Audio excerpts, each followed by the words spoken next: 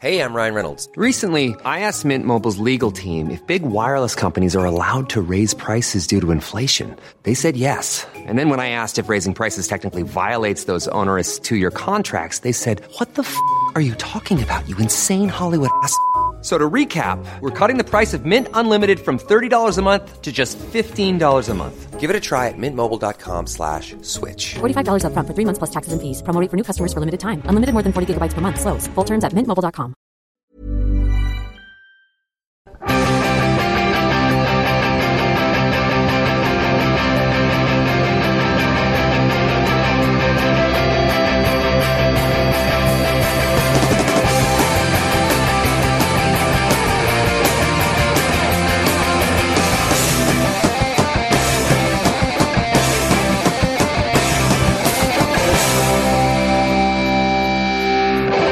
Maybe. Just maybe not. He's let my dream become a nightmare every 4 years. Oh dear. Thank you, L-Tel. Ladies and gentlemen, it is the World Cup Ramble. Here we are once again, and I'd like to say hello to Luke Moore. Hello, all right. I'd like to say hello to Peter Donaldson. Hello. Donald Trout. Hello. Donald Trump in the corner there. And James or Jim Campbell. Hello or hi. Completes the sexy trio. Manmonth.co.uk. Yeah, if your computer still operates when you've been crying into it, manmonth.co.uk is where you can find the Football Ramble for the duration of the World Cup. We're going out to Johannesburg in a couple of weeks' time for the final weekend. Brilliant. And we're going to be doing a couple of shows out there as well, and you can find them at manmonth.co.uk. Mm-hmm. Where there's also prizes. This is all in association with IGN and 1 Million Fragrance for Men. So you go on there, you choose a number between 1 and 1 million, and you win DJ 5. Hero. What? 5. Oh, he's reversed it on you. Flip reversed on me. Very good. Oh my days. 300,074. So get on there and you can win loads of prizes and stuff, tellies and Ramble videos, beer coolers, and we've also done some videos as well, so all good. All good indeed. IGN, manmonth.co.uk, 1 Million Fragrance for Men. That's all you need to know. Ow. Yeah. That was like a Michael Jackson. Ow! Not like someone's hurt me. Chaps, highlights of the last few days, since the last Ramble, really, from the World Cup. James or Jim? I'm going to go for Cagliarella, is that how you say it? Cagliarella. Yeah. His pointlessly brilliant goal against Slovakia for Italy. That perfectly weighted little chip. I love it when sort of a team's really up against it, and then you get this moment of quality that really, really comes through. It's, sadly for Italy, it didn't actually matter, but I just thought it was a lovely goal. One of the goals of the tournament. You're an absolute git for a chip. I'm a git for a chip. It was just like around that sort of time when Italy thought, wow, we better start playing now. Yeah. We're going to go out otherwise. They nearly snatched the equaliser. Was it John Champion who went mental in that bit? At Cannavaro. Yeah.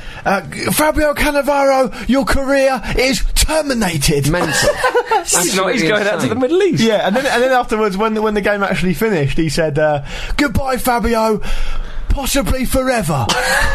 Threatening. Walking off into a jilted lover. Like a spurned lover, yeah. You can imagine him chucking Cannavaro's clothes out the window onto the front lawn. Goodbye forever. I don't want to hear it anymore. It was very strange. Harsh to single him out. Yeah, I'd say weird, wasn't it? Yeah. Dear Pete. My favourite bit is probably the return of the Guardian Popman. Classic. He's back. He's got his ticket for the advanced stages. Oh, I hope he's at the course. The bloke next to Wonderful. him was terrifying. He had like black and white stripes drawn on his lips, but he was moving around to make him look like some sort of horrible worm Like that lived on his face. Is that a bit of Baron Samedi from Bond. Live and Let Die? Yeah. He was absolutely kill him. terrifying. You can't kill him. You have to cut his Weird. head off. Yeah. Is that how you kill Baron Samedi? That's how you kill the Highlander. I've just transposed the two. Or zombie. Or a zombie, yeah. Okay. Yeah, be good to see the Ghanaian Popman. He's got it back in again. I thought he'd What was be he banned. cooking? What was he cooking this time? Goals! Victory. He's cooking up a victory. An American murking. That's what he cooked up. Yeah, Luke. Add 1 part Gian, 2 parts counter-attack. Yeah. End up with a win. That's what he was cooking up. Stir for a bit. Your highlight. It's a cooking metaphor. My highlight is Gabriel Heinze headbutting a camera accidentally. Because he looked really annoyed immediately, didn't it? Like you do when you bang your head. I banged my nose on a fucking door yesterday, and it is annoying. You just get angry, don't you? He got really instantly angry. Yeah, and he hit the camera, didn't he? Yeah, technically a red. Technically a straight red. You raise your arms, you're off. Yeah. He's clearly against technology. in the game. Exactly. Oh. So you should have done that after you'd chosen your bit. Yeah. That's a topical one. Yeah. Mine, well, a bit like Pete, I'm going to sort of hark back to a previous highlight, which has been developed. Billy Big Time, Clinton, Oh yeah, was back. Now, before I highlighted Machine Clinton. before he was sitting next to Sepp Blatter. Clearly, he was a bit new to the game, didn't know what he was doing, and he sat next to him. We've all been next to Blatter. And probably just thought, "You're a dick." Yeah. Who does he sub in for him? Mick Jagger. Yeah. Possibly the only man a bigger dick. That's a great sub. Chat would never go. No, it's true. It would be interesting. Chat. Tell me about Keith. Blatter. Tell me about Keith. But Mick Jagger was supporting the US the other day anyway. Yeah, but and England. He was at England as well. Yeah, fair enough. It was a lovely cutaway. I have to agree. Yeah. So it would have been better if Keith Richards was next to him playing a vuvuzela. That'd be amazing. Keith, can you pass me the popcorn? I don't want to eat. Okay. Yeah. Matches. Was that Bill Clinton? That was my Mick Jagger. Oh, Keith. Nice one, Keith. Mick Jagger is why Americans think we talk like Australians. Yeah. Good observation, James. Points. I'm going to give the points to James. Oh, good. It's not a popular choice. Not a popular choice. Well, no, but it was one of the goals of the tournament. I think, for me, it was the goal of the tournament so far. Okay. Let's get it out of the way then. USA? America went. England, stroke we. Yeah. The English public lost 4-1 to Germany. And we would have gone through if it weren't for that pesky goal line technology. Not. No. To be fair, England were lucky not to be about 5 down by that point. Anyway. Yeah, I mean, Closer missed the sitter as well. To be fair, didn't he? Yeah. Somewhere as that shot went in off the bar and then was disallowed. Hawkeye at Wimbledon was just going mental, just having like a seizure and not understanding why. Exactly. Feeling the disturbance in the fourth. They had the guy on who invented Hawkeye off Sky Sports. And they were, it's really easy to use. Yeah, I should use it. There was the head of the cricket, just head of cricket, I think he is. Yeah. And he was saying how the guy who presented the presentation for technology to be brought in for cricket, which obviously won them over, and so, well, this seems fantastic. He did the same for FIFA. He said, look, this is what can happen. And FIFA just sort of went, no, you're all right. It's such a strange attitude. I hope they did actually say that. Should we talk about the game first? Well, I was going to say, the technology is pretty much, with regards to the outcome of the game, it's not really the big issue. No, the big issue is that England were diabolical. And as we said before, I think, I'm not sure if it was on the show or not, but I think you and I were talking, James, at some point in our lives. Being mates. And we said, before the Slovenia game, do we just want to have another draw with Slovenia and go out, or do we want to get our pants pulled down? You said that. Yeah, because there's often a lot of sort of doom and gloom predicted about England coming up against a good side, and they generally, quite often put in a decent performance, still lose. But this was what we've been fearing for a long time, and this is what the pessimists have been talking about. And it was absolutely right. I mean, points where we couldn't control a football, and Germany were great, but it's difficult to pick out individual players that were actually sort of stood out more than any of the other of the German side, because they all played very well. They just stuck to their jobs. They played like a team. They did play like a team. They just let us tear ourselves apart and took advantage of it. They just had a lot of room. I think that was the main problem. Klose, Podolski, just unreal. They were able to just run. They were already behind our defenders when they realised that they actually had the football. It was very weird. It's like the maths of our formations didn't add up, because our formation, sort of when put with theirs, just left them a free man. Well, that is the case, because I mean, and I don't think I'm a supporter of Capello, as I think most of us are, but that you can't deny that he's found the transition to international football difficult. Of course. And if you look at that England-Germany game compared with the USA-Ghana game, Bob Bradley, who I think is a really underrated coach, from what I've seen of him, he knew they were getting over in the midfield, and he changed it. He changed it after half hour. He dragged the guy off. Yeah. And he had to. It's a big decision. You've got to make it. I mean, Clark isn't a great player, Ricardo Clark, and he was at fault for the goal. He gave the ball away.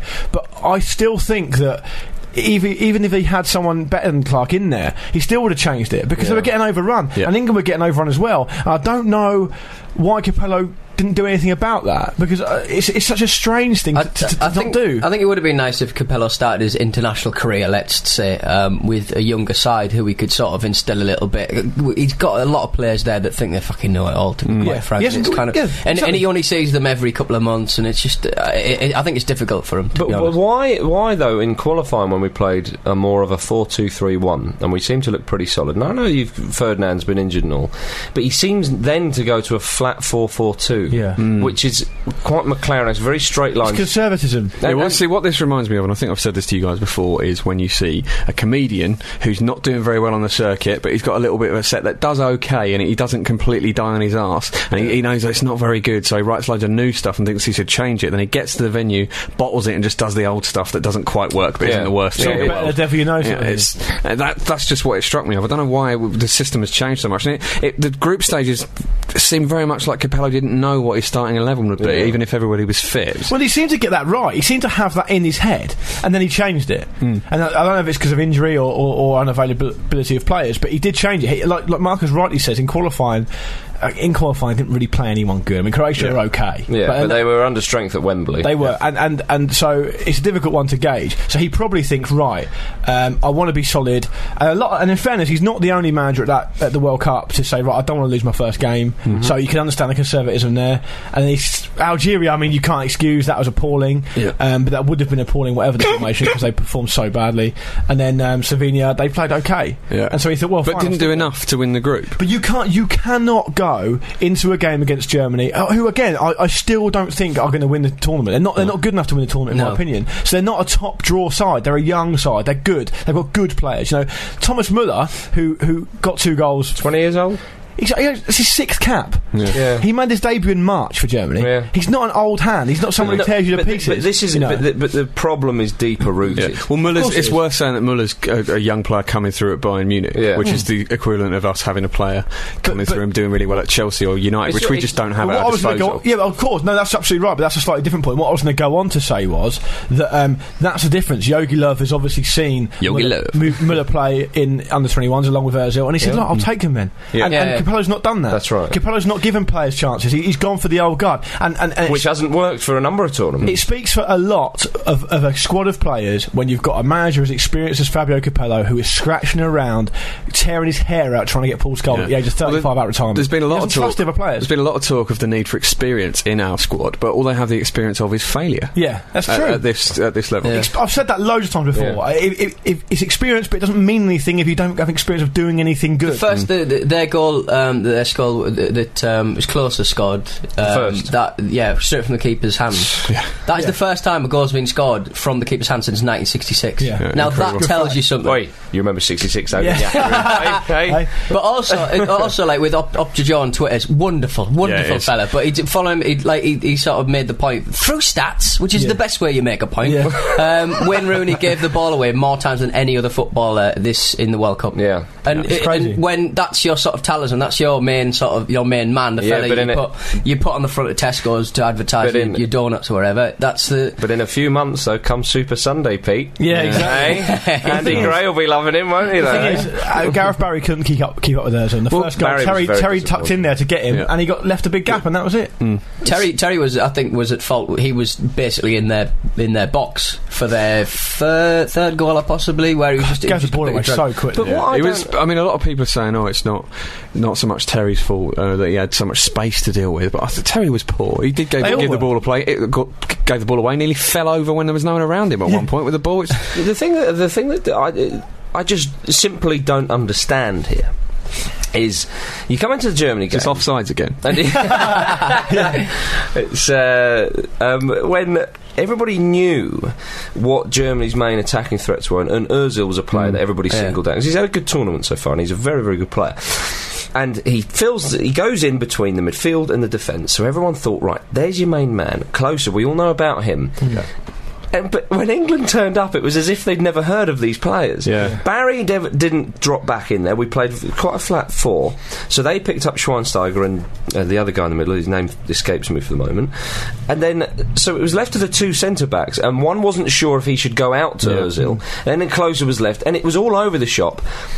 And it stayed bad, as you say. Now, is that Capello? being very, very poor tactically, or is that the players not doing what they should be doing? Surely Gareth Barry has to track back there. He just wasn't doing it. I can't believe that Fabio Capello's got to where he is without having any sort of tackle awareness. But why hasn't he changed? Well, the thing was, mate, it doesn't make any difference because a lot of times Ozil, who's the best player without the ball that I've seen for absolutely ages, he moves all over the place. He pulls people all. That's what he did for the first 2 goals. He created a couple of those goals without touching the ball. The problem is, when Barry does pick him up, he drifts out to crazy positions where Barry doesn't know where to go. When he stays in this position, Barry can't keep up with him for pace, and the other time Barry was nowhere near him, so Terry got dragged out of position. That's basically it. But the bottom line it comes down to is the fact that Germany are a better team because they've got better players coming through, and England are completely stagnant. The players that we've been seduced into thinking by the Premier League and by Sky's coverage of it are world-class players genuinely are not world-class players. You fair enough that Steven Gerrard has won the Champions League, and that's 5 years ago. Yeah, no, but even so, when was the last time a team made up predominantly won the Champions League. Exactly, predominantly English players has won anything? You know, you've got. I mean. It just doesn't happen. John Terry is a player, but you've got to be a dribbling moron to not realise that John Terry is a brilliant defender next to Ricardo Carvalho or Alex or Rio Ferdinand. He's a last-ditch defender, isn't he? He's got no pace. He can't deal with pace. It's not Capello's fault that he can't make a 3-yard pass. Because at the end of the day, we don't have any players that attack the ball. The difference watching the start of the Mexico-Argentina match. My goodness. Mexico breaking out the box. Wonderful. They look so confident. They always had a man free, and they did it quickly. That's right. We looked so slow and so knackered. It was weird to see. But this is, I mean, the Germany 4, England 1. I mean, that kind of really is just skims the surface of the problem here. Absolutely. The problem is very deep rooted in the English game. You know, we play the game in Britain and maybe for some of the Scandinavian countries because they have the English FA handbook. Although a lot of their players do go abroad, so they. But we used to export the game. But anyway, I'm not talking to sort of Scandinavians, but we play the game differently to pretty much the rest of the world, and it's not working, and it hasn't worked for years.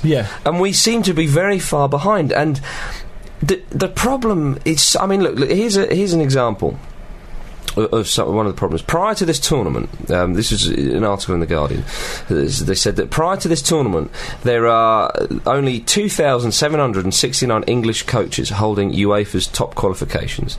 Now, compare that to Spain, who are 5 short of 24,000.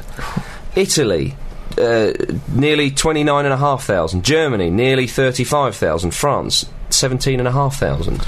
And people in this country, the coaches, the players, they're not scholars of the game. Do you know what I mean by that? It's also worth remembering we're a small island. You know what I mean, we're maybe we're expecting far too much of our team from a sort of kind of logistical point of view. I know we have a large population, a very large population compared to a lot of other nations. The problem is, and to pick up what Mark has said, it's something that I looked up as well, and it was around when the St George's Park was unveiled and confirmed in January. It had been on hold for like 9 years. Well, this is the Centre of Excellence for Football Coaching and stuff like that, which they're setting up. Because they closed the one years ago. Well, it got closed. I forget the name of it. It got closed, and then obviously all the money went into Wembley, which I thought was a massive red herring anyway. And then it got opened again. It's the equivalent of Francis Clairefontaine, which produced all these players. And Trevor Brooking in January said, "We don't keep the ball as well as other countries, and we aren't as good in the final third. You can't introduce that at 16. It has to be done before." Yeah, of course. And that's in January. And when Capello took the job at England, he said, "If England don't change, they'll be left behind. At the moment, there isn't the depth. It's a concern."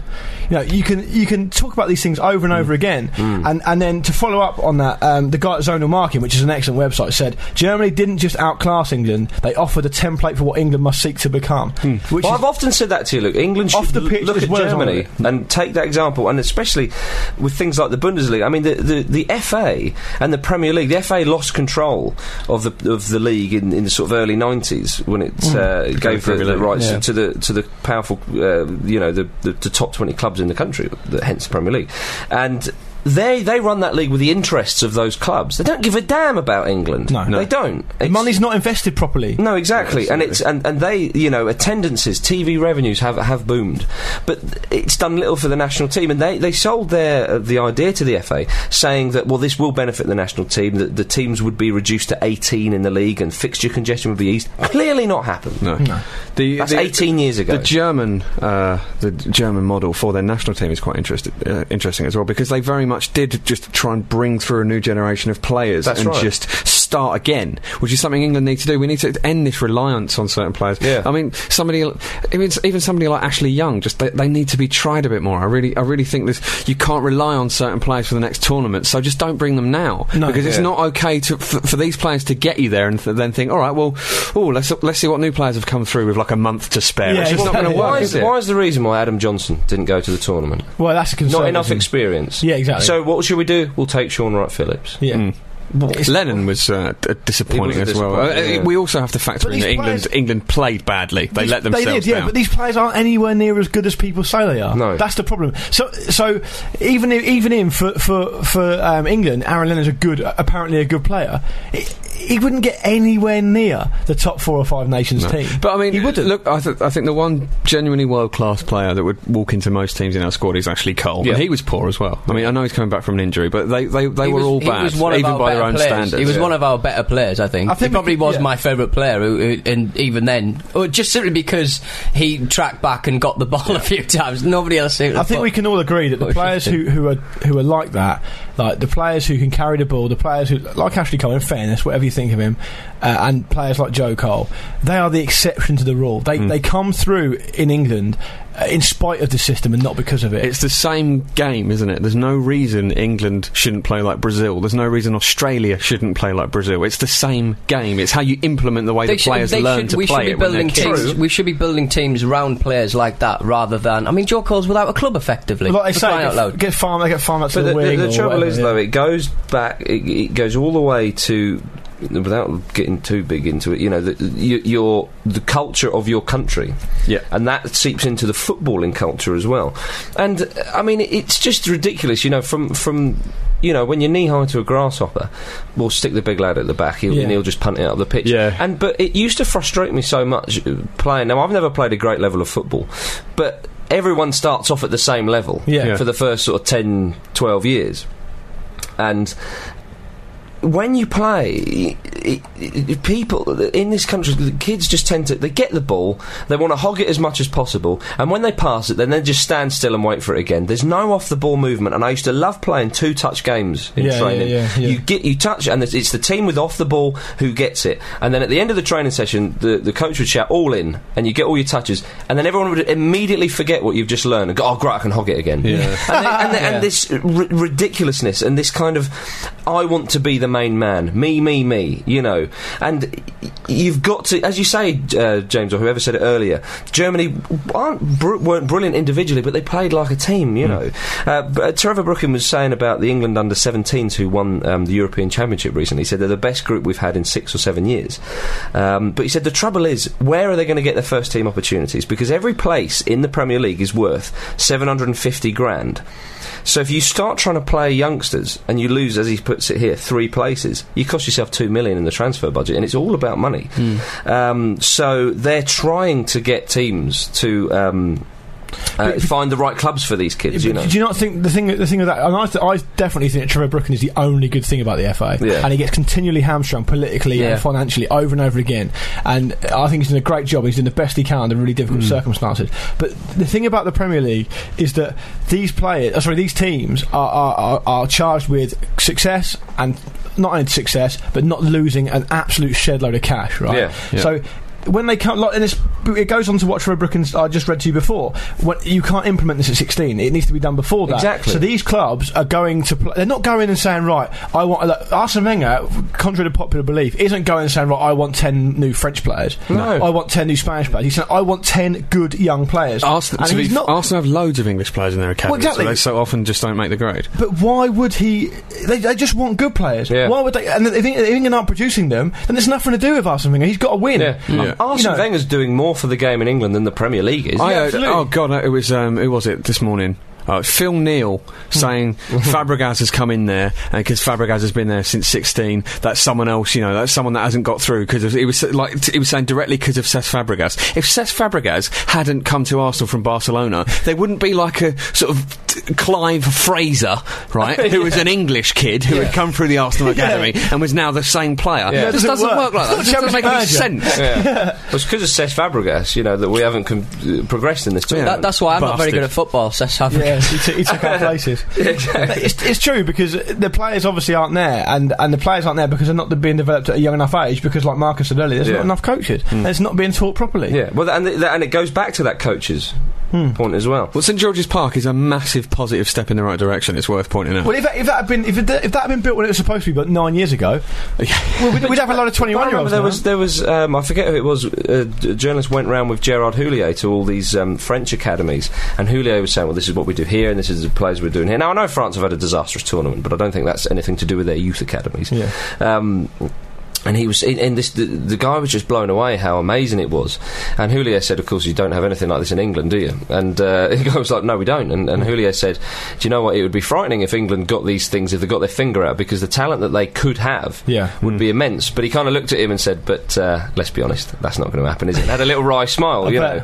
And well, Gerard Houlier's work for France has been unbelievable. They made up a special extra World Cup medal for him. There you go. In '98, because of all the work he did in the youth team at Clairefontaine and stuff. Yeah. And he really sowed the seeds for their World Cup win, really. Incidentally, a lot of the England fans were pissed off, to say the least. Not so much because of the result. It was the England players. They didn't even clap them. They didn't go over there. They just went straight into the tunnel after the game. And these fans have paid a lot of money and travelled thousands of miles. The German players were first class. They did all that. But the German players are always first class with regards to decorum and I think except Moller that time. Well, even him. But I think Stuart Pearce tells a story in 1990 when I think it was Stuart Pearce and another player got called into the drugs test physio room afterwards to do a drugs test. Just a random 2 players from each team. They do that every time. And the other one was Matthias and I think Andrews Brehmer or something like that. And they said that they were sitting in the dressing room, obviously. In the drug testing room, obviously mortified because they'd just been knocked out, and the German players you could hear them coming down the corridor, and as soon as they got in the room they were just silent, didn't say anything, just sat there, didn't celebrate. The stark contrast to '86 when Terry Butcher and Maradona and co were well, exactly, yeah. But apparently Ronaldinho in 2002 apparently. Was he the same? Well, Matthias went over to Waddle, didn't he, after the penalty in 1990 and consoled him and stuff. I think the consolation here is I'd rather us get absolutely hammered by Germany than Argentina, and I genuinely would, because at least I would be petrified if they had that. Oh my God! That as well, but also the Germans are good winners. The Germans are good boys. They're good winners. They've got great support. They've got a great league, and they'll shake your hand and they won't rub it in your face. Argentina, the complete opposite. Diego Maradona. Can you imagine? The dances he'd be doing? Oh just a final note on the management thing, though. Go on. The other problem with the FA is they just bring Terry Venables back. But people, mate, there will be people saying that. No, there will. The thing is that the FA just chuck money at things. So I actually think, and I know it's easy to be revisionist and it's easy to look back with hindsight, but the McLaren thing clearly wasn't a McLaren problem. It probably came a bit early for him, but if you look what other countries do, Yogi Love is the classic example. He was a number 2, and I would imagine when he moves on, his number 2 will come through. There's a continuity there. So the McLaren thing might have been a step in the right direction. Obviously the players completely took the piss out of him, but then what do you expect? They're a bunch of overrated idiots. So they're going to be like that. And so what did the FA do again? They recalled from that when it didn't work, and they just chuck a load of money at someone else. How much would 5 million, how much of like a youth academy would that be? It would be a fair old whack. Exactly. Well, look at Wembley, 800 million. Well, it's crazy. Ridiculous. Andy Gray was saying on the American... NFL will be back next season. Yeah, exactly. Andy Gray was saying on the American thing that he and Martin Tyler were doing that he thinks with Keys. Yeah, sorry, with Keys rather than Tyler. That he was saying that we should get an English manager back in. He said, someone maybe even like Alan Shearer. He mentioned David Beckham. Yeah, with David Beckham training to do it in a couple of years with him as like the assistant. Someone you can't just get an English bloke to do it. We've seen with Taylor and McLaren that doesn't work. To be fair, but whilst I think that is a silly suggestion, I do think there is merit in the reason in the actual appointment of a young English manager, but he's got to be a coach. He can't just be a bloke some English bloke. Yeah. That's the thing. You've got to look at it. The thing is, people say, and then the FA said it, and all the social commentators said it when Wembley was built. Oh yeah, it's a symbol. It's what England, when English kids grow up, they want to play there. And it's like, well, Spain haven't got a national stadium, but they've got a European Championship. and that probably served their players quite a lot. And if kids play on that, they'll do their hamstrings in. exactly. Yeah. They'll be like rubber fucking bands. Yeah, exactly. The pitch has got leprosy. Yeah. England were denied a perfectly good goal. I mean, I know that Germany were the better side and one thing and another, but what an awful mistake. Yeah. But I mean, credit to England for effectively coming back from 2-0 down to 2-2 there, because you found an ounce of credit. Disallowed or not, that is impressive. We've seen them completely capitulate before when they've gone a couple of goals down. What did I say to you, James? Though at 2-1 at half time, I said that disallowed goal will be an excuse they want just to die. Well, we all knew it. We all knew it the second it wasn't allowed. If it was me, and I've never played football at any sort of decent level, but I would never, just as a person I am, let alone being a professional sportsman and being that successful, I would never want that to be the reason I didn't go through the World Cup. I'd be so determined to not let that play on it. Just go out there and say, right, that's one thing you can hang your hat on if you want to, but I'm not going to do that. I'm going to do my best to make sure we avenge that, because that's ridiculous. And the thing, and they go, bloody hell, these Germans are quite good though. What? And I'm Luke Moore. And one of the boys we were watching it with said, Capello should just go in there and say, I saw it didn't go in. I saw it didn't go over the line, get on with it. Because it just get it out of their mind. You know. And one of the other things, by the way, is that I might be wrong on this, so you guys can pick me up on it, but apparently every single person in the world of football wanted video technology, apart from Sepp Blatter, which is not really how I remember it. That's not how I remember it in the slightest. It was like a bit of a sort of grey area, 50-50 sort of thing. No, I think now everyone wants it. I think most people are in favour of it, I would say, because this thing has happened so many times. That was not a goal line technology problem. It was the fact that the linesman didn't see it, the referee saw it, I saw it, and I was in a worse angle than the Pete, referee. with goal line technology, that eradicates that problem. But the simple problem was that the referee should have seen it, the linesman should have seen it. The vacuum of technology doesn't stop you from doing your job properly. But people don't do their job properly, and they do make these mistakes, and teams suffer for it, which is just wrong. But how would we get to a position where we would be arguing for goal line technology for that particular incident? If the referee and the linesman think they've not made a mistake, how does it come about? What I would do is I'd have another official watching the game on TV off of the pitch, and if anything glaring like that happens, then it's as simple as. For what incident? Then there's the Hawkeye. For goals, you can't have it for everything. That's fair enough. For goals, offsides, like things like the other things that plague the game, dives, handballs. These are all sort of fluid sort of ideas that you need a referee for, and that's what they're there for. The main problem there was the fact that the referee, the linesman, should have seen the ball going over the line. Just the way it bounced. It bounced once, hit the bar, bounced, hit the bar again, and then bounced on the line. I think it was obviously travelling back out. The keeper caught it, didn't he? And I think that may be what made the referee think that. I think that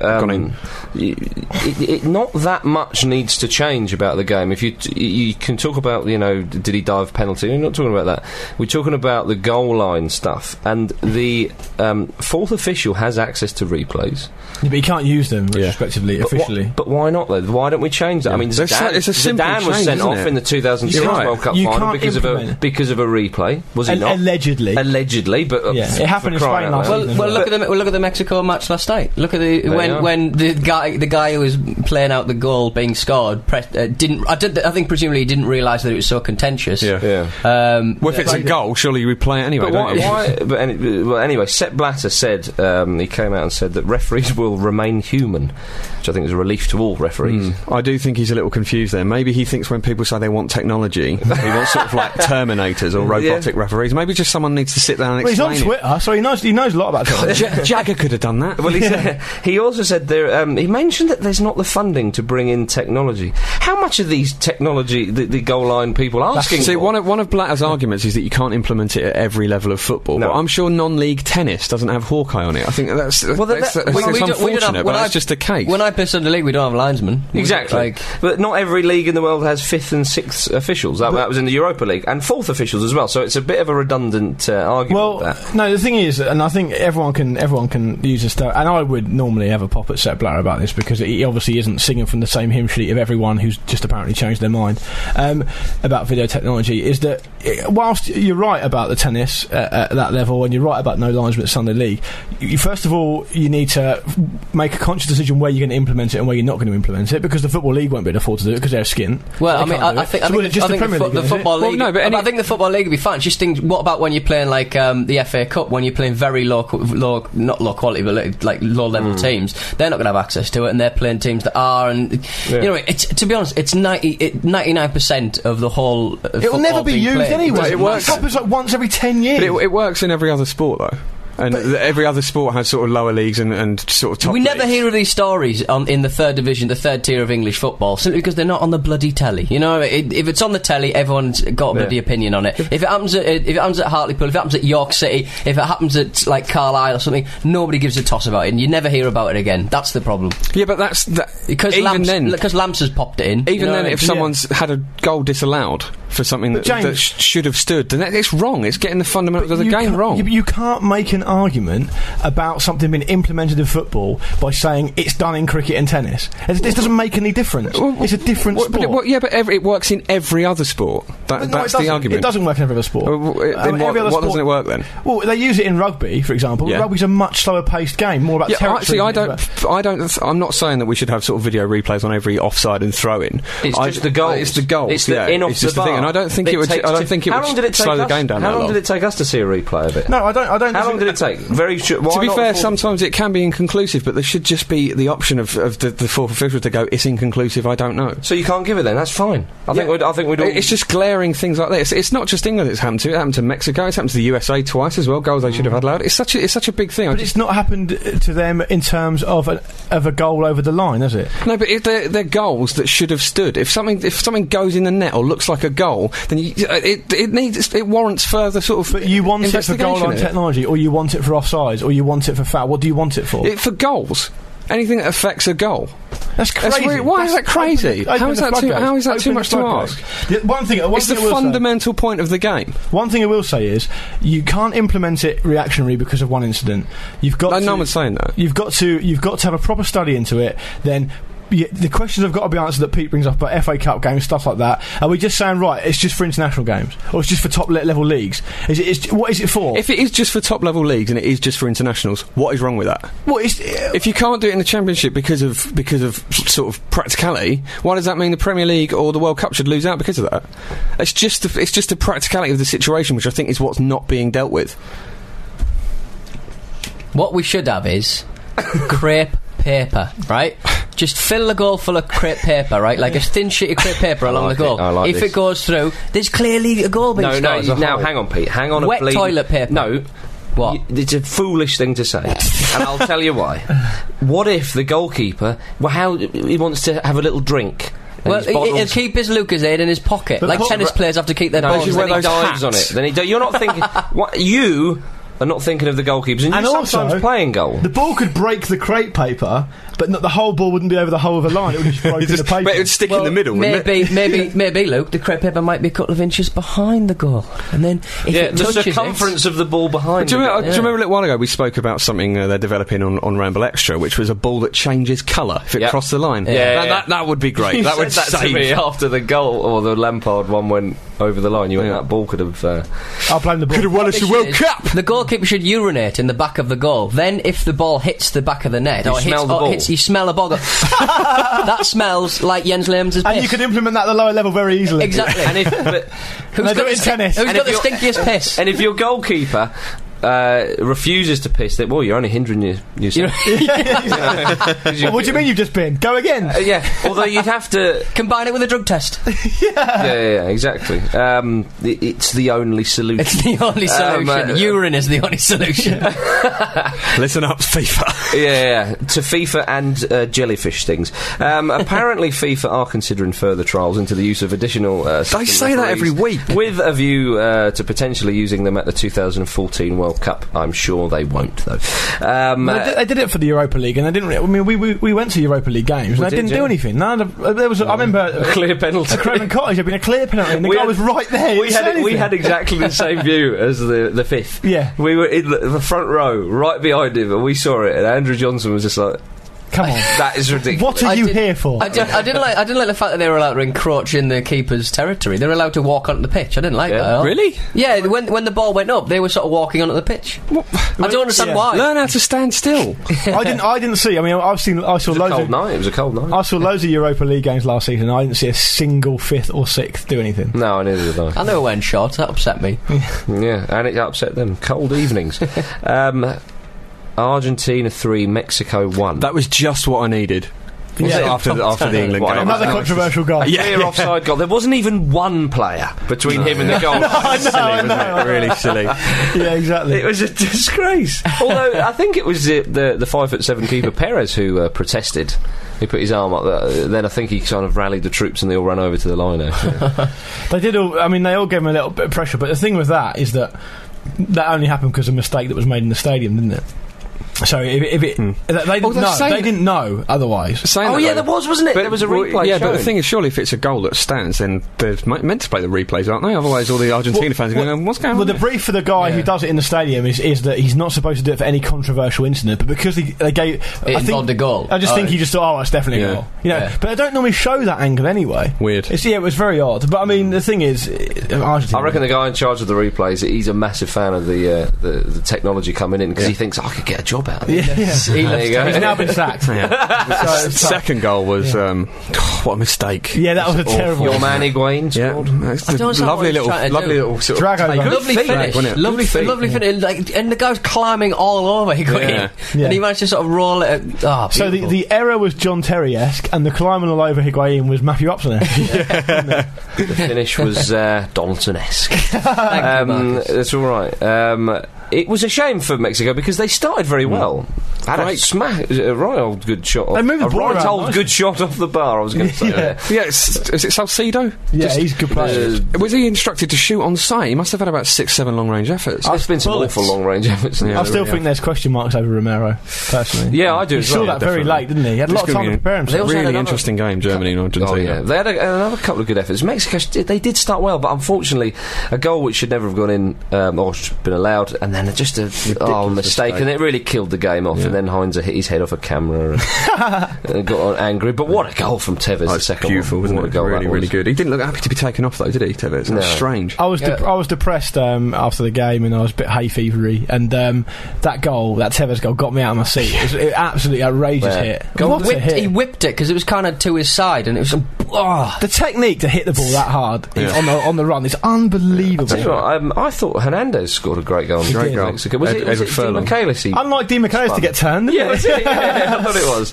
Good finish as well. Yeah. What do they call him on the telly? McLugler. Who? Can't sit McAlis. They seem to have a real Machula Fonds. The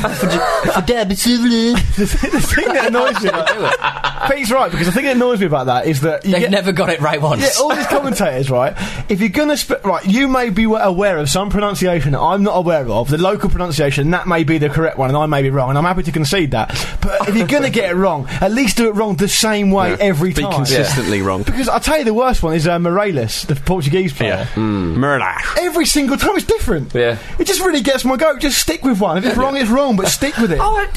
Colin Murray referred to Dunga as Dunga. Yeah, I know. Yeah, that man's been in the game for years. Yeah, that is poor. Give him a bit of respect. But Murray, when he says that, knows that he's saying it different to everybody else as well. Surely, yeah.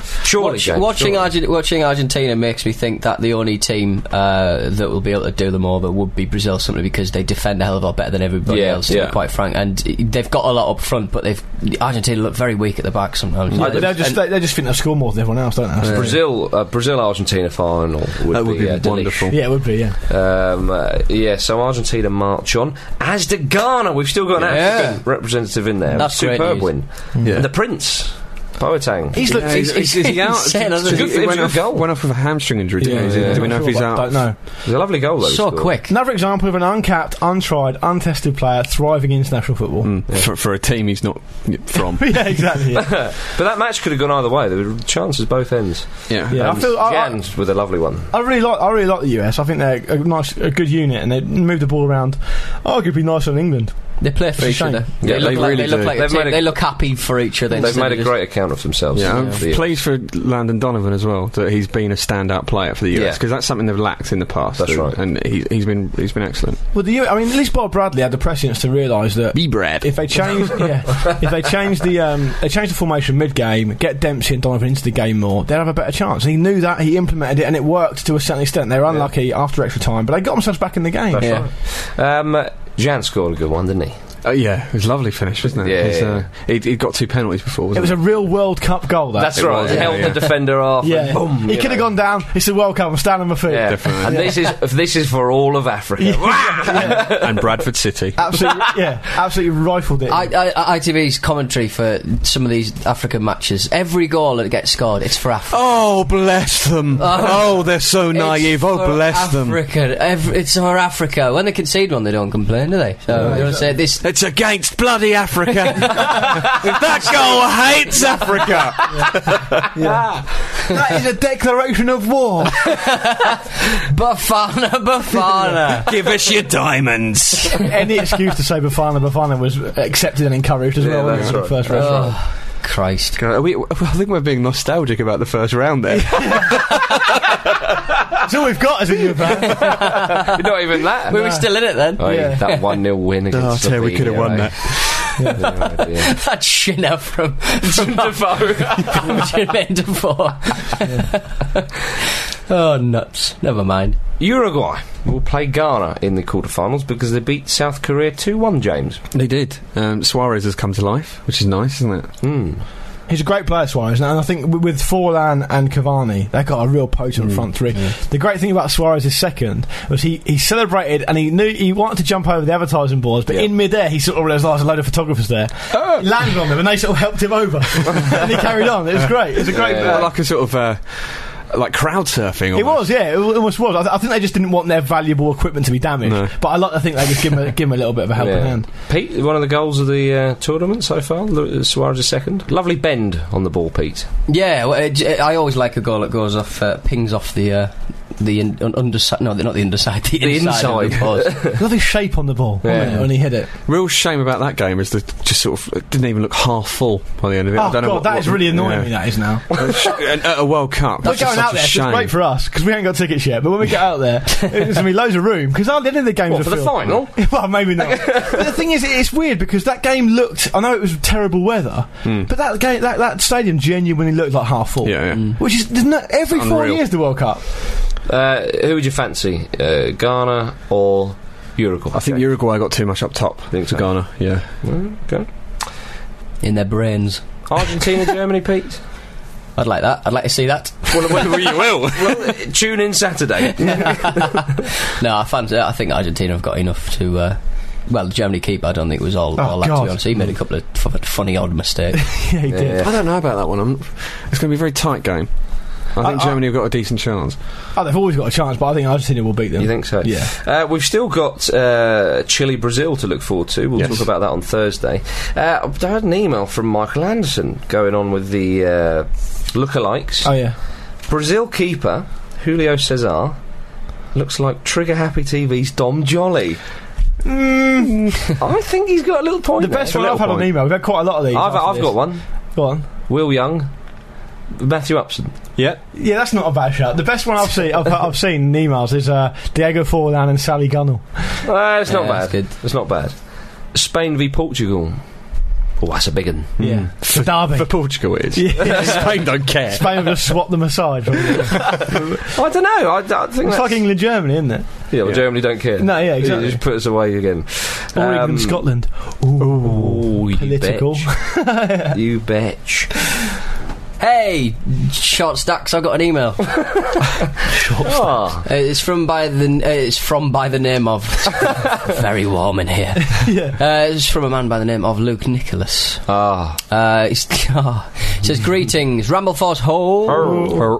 Referring back to the great Nigerian age debate, I have to think that ages in Cameroon must be dodgy as well, as seen as Rigobert Song, who looks like he's well over 40 and is in the same squad as his nephew, is still claiming to be 33. Unreal. He looks like the Predator. Yeah. He looks like he's going off, I think. You know when like crabs get a bit old and they go a bit white sort of thing? all of his hair's just started to like not look like hair anymore. Like, he's never 33. So that means he would have been 21 for 98 World Cup 98. He played 94. Did he play 17? Well? Yeah. He's a frightening looking man. As an added bonus, in celebration of Japan going through, I'll give you a totally unfootball related story just because it's funny. I work as an English language teacher, and I was recently told the story of a relatively upper crust bloke working as a teacher in Japan who was teaching an all male class. He would always refer to his pupils as chaps. Chaps. Cheps. Yep. Because I'm saying it because he's posh. Oh, sorry. After 2 weeks of teaching this class, one of his pupils comes up to him and asks that he stops calling them Japs, as it is very offensive. Imagine having the balls to just go, yeah, Japs. And old colonial general. Yeah. Brilliant.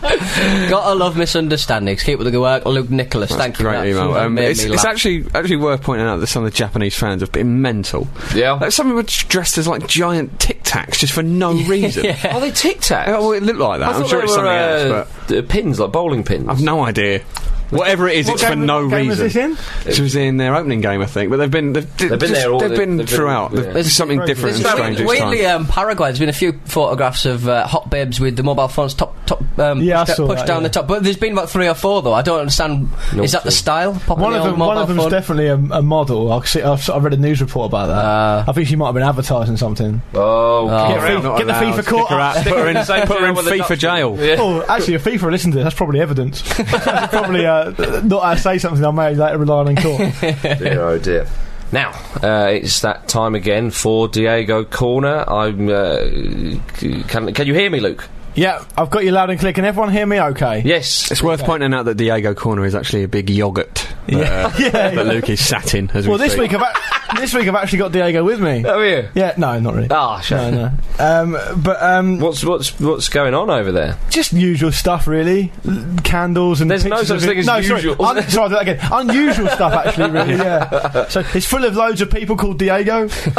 So Brazilian star Diego, who missed out on the Brazil squad. Forlan, yeah. Chilling out. Diego Forlan, yeah. Diego Tristan. Milito. He's there. Milito's there. Everyone's there. It's brilliant.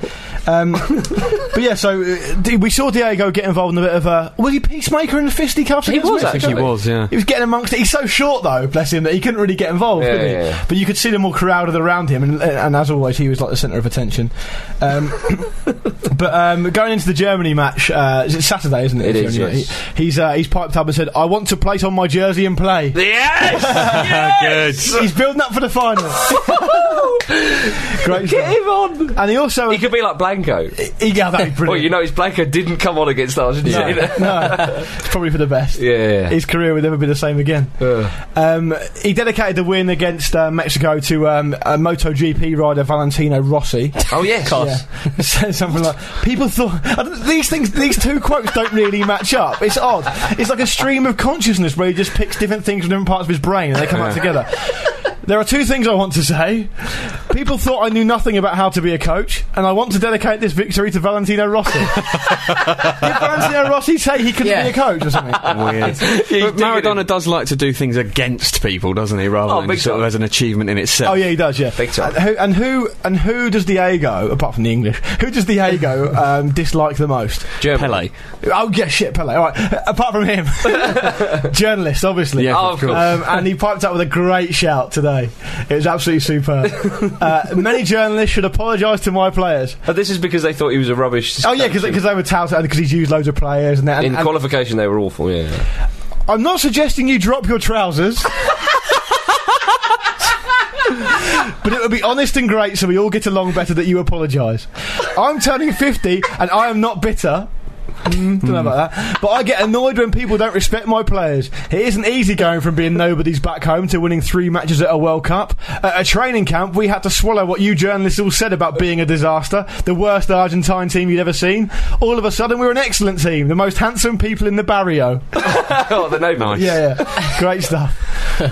Oh, it's a great place to be, I tell you. It's much cooler than this studio as well. Well, while Luke makes his way back into the studio from Diego Corner, I believe, James, you have an email. I do. Hello, Ramblers. That's us. Hello, yeah. Whilst watching the Bathing with the Football Ramble video, which is obviously available on manmonth.co.uk, my eyes were drawn to Pete's leg. It appears that he has a tattoo. My first thought was that surely the only tattoo he would have would be of Peter Beardsley's name. Alas, my eyes were unable to make the nature of the tattoo. Is it Peter Beardsley? And this left me to wonder which footballers would the Ramblers want to have tattooed on their body. Personally, I would want Socrates, so I could show off to Brazilians, football fans and philosophers. Not that these are mutually exclusive. A triple whammy. Yours in Rambleforce hoeing, David Butler. Nice. Who would you go for, guys? It's a good choice, Socrates, actually. I'd go for Diego Maradona as he is now, but I'd put it on my belly and I'd put it sort of in between the flabby roll sort of thing, and then I'd sort of slowly. So as you get bigger, so does Diego. So as soon as I sort of like, if I sort of stretch my stomach out like that, his eyes get wider, like when that journalist suggested that he might be a homosexual. Oh yeah. I'd have like a little Baggio ponytail tattooed down the back of my neck. That's a good shout. That's a great. I think I'd have like Peter Crouch on my appendage. Yeah. Then when I got aroused, he would get like taller. Good one. Yeah, I've got a big touch for a good man. Well, going on the theme of you're saying with the ponytail tattooed down your back. Do you remember when Del Piero had those really long, thin sideys? Yeah, they're great. I don't know on there. You could grow them anyway. I think you and I would have to have Baggio and Del Piero respectively tattooed on our backs. Just because it's not an actual depiction of the person. Very I think that's fair enough. Yeah, well, that's it. I'm quite a hairy man, so I'd probably incorporate Carlos Valderrama or something. Good email, though. Yeah, lovely stuff. Mr. Butler. Boys and girls, that is the end of Monday's World Cup Ramble. Just a quick note that Thursday's edition will be out a touch later. But don't worry, it will be smacking your ears soon enough. Smacking your ears. It'll be a lot nicer than that, I can assure you. Don't listen to him. More of a light sort of flutter around the ears. That's right, yeah. That's it. manmonth.co.uk. Yes, just to follow up on what Pete said at the top of the show, manmonth.co.uk is where we're at throughout the World Cup, and our new video for this week will be up there from Wednesday, Thursday-ish. There's lots of blogs courtesy of the fair hand of James or Jim Campbell, and you can also win some pretty good prizes, so go over there, manmonth.co.uk with 1 Million Fragrance for Men and the IGN Network. That's right. If you'd like to get in touch with us, the email address is podcast@thefootballramble.com, and the website is, of course, thefootballramble.com. And of course we will be doing the Football Ramble Extra on 442.com. That will be out on Friday afternoons, only available on that website. Say goodbye, Luke. Goodbye, Luke. Say goodbye, Pete. Goodbye. Say goodbye, James or Jim. Goodbye. It's goodbye from me. We're all off to drop our trousers. Cheers.